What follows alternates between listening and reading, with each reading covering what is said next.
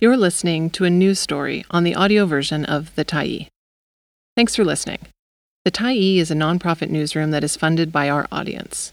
So, if you appreciate this article and you'd like to help us do more, head on over to support.thetyee.ca and become a Tyee builder.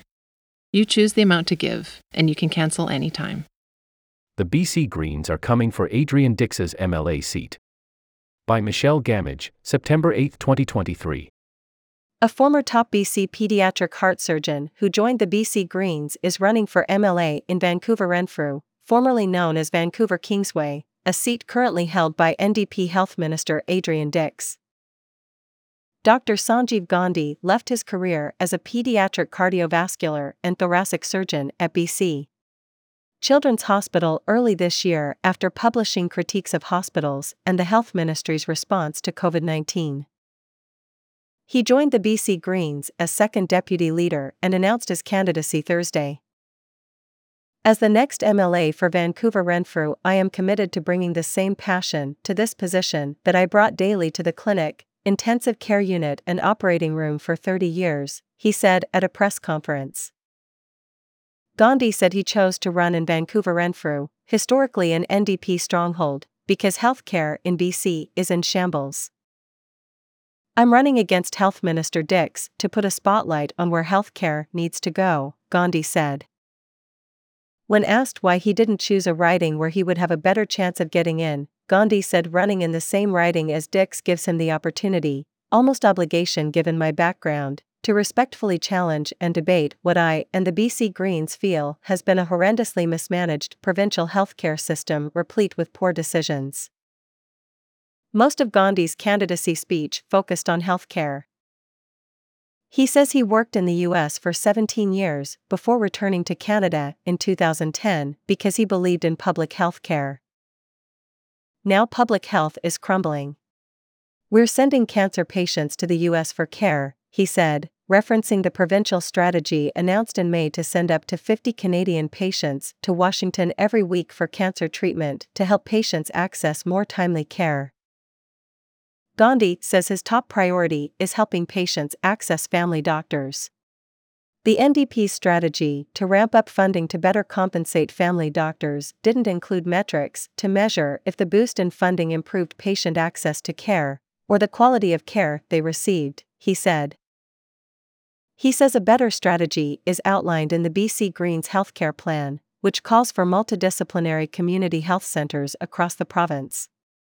These centers would have family doctors, physician assistants, nurse practitioners, mental health professionals, and specialists all under one roof, which Gandhi says would boost accessibility. Gandhi said his second priority would be slashing bureaucracy. We have 7 healthcare authorities in this province with 64 vice presidents who have the average salary of $400,000 per year. The red tape is phenomenal, he says. I can tell you, if we eliminated 64 of those vice presidents, tomorrow, the quality of care wouldn't decrease at all. It might actually get better. There is no reason we need that level of bureaucracy in this province, he said. A complete revamp of the healthcare system is required.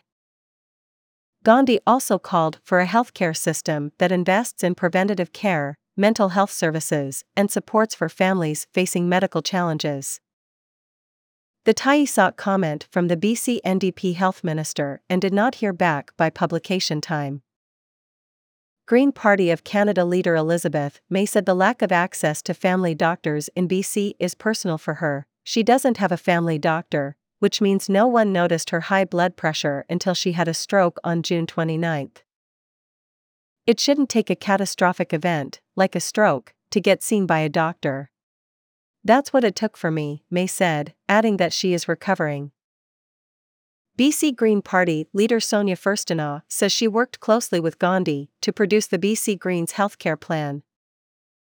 Part of that plan calls for increasing access to provincial safer supply programs, where clinicians prescribe people who use drugs pharmaceutical alternatives to illicit street drugs, with the goal of reducing a patient's use of illicit street drugs as much as possible.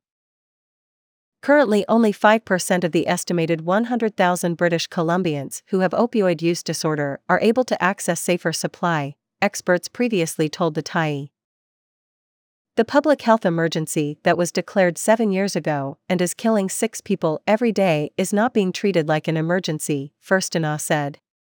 We need to heed the advice of experts who recognize the response to this emergency needs to be a combination of harm reduction as well as recognizing the causes, a lot of them socioeconomic, that are creating this crisis and the fact that we have an illicit, chaotic, incredibly poisonous drug supply. The BC NDP make a lot of grandiose announcements without thinking their plans through, especially when it comes to healthcare and the environment, Gandhi said. You can build all the buildings you want, you can buy all the machines you want, but if you don't have people to work in those buildings or run those machines, you may as well take the money and flush it down the toilet, he said. This is why healthcare costs have increased by billions of dollars under the NDP with worse outcomes, he said. The fires in the Okanagan, Lahaina, and Lytton are all the climate crisis, Gandhi added. So what should we be doing? We shouldn't be subsidizing fossil fuel companies. Sure, we should take shorter showers, but we shouldn't be supporting fracking that uses billions of gallons of water. It's nonsensical to me. Thanks for stopping by the Tyee today. Anytime you're in the mood to listen to important stories written well, we'll be here. And if you'd like to keep independent media going strong, head over to thetyee.ca and click on the Support Us button to pitch in. Finally, big thank you to all of our Tyee builders who made this story possible.